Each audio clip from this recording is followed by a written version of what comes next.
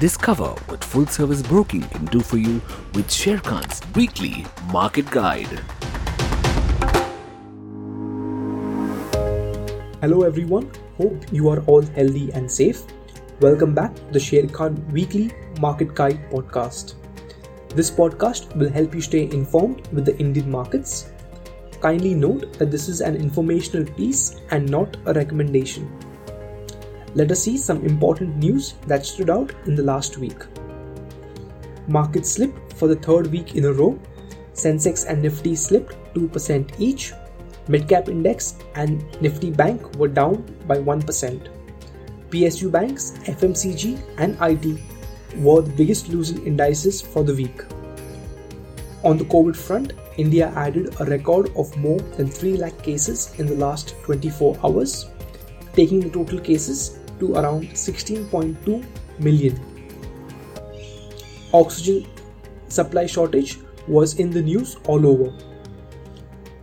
This week, in his address to the nation, Prime Minister Modi ruled out any nationwide lockdown as a measure to curb COVID-19 pandemic, urging states to use lockdowns only as the last resort.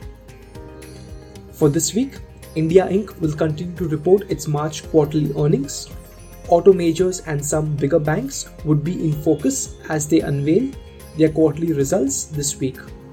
Trend in the global stock markets will dictate the domestic trend in the near term. The key things to watch out for in the near future would be US bond yields, because any rise in the yields would result in FIIs taking out money from developing countries like India and could be a risk for emerging market currencies. In the US, major macroeconomic data to watch out during the week would be crude oil inventories, Fed interest rate decision, FOMC statement, US GDP numbers, manufacturing PMI, and pending home sales. On the domestic front, updates related to COVID-19 cases, the vaccination drive, and state governments' decisions will be closely watched. Now let us take a look at the important stocks announcing results in this week. On 26th of April, HDFC Life and Tech Mahindra will announce their numbers. On 27th of April, Axis Bank, Bajaj Finance, Britannia Industries, HDFC AMC, Maruti Suzuki, TVS Motors will announce their numbers. On 28th of April, Bajaj Finserv, Biocon, Tata Communications will announce its numbers. On the 29th of April, Bajaj Auto, HUL, L&T Finance, Laurus Labs, Titan will announce its numbers. And on the 30th of April, IndusInd Bank and Marico will announce their numbers. Now let us take a look at the upcoming corporate actions. On the 27th of April, Easy Trip Planners will issue its interim dividend. On 27th again, Zuari Global will issue an interim dividend. On 29th of April, Angel Broking will issue an interim dividend. On 29th again, HCL Technologies will issue an interim dividend and a final dividend. On 30th of April, Nestle India, Quick Heal Technologies will issue their buyback of shares.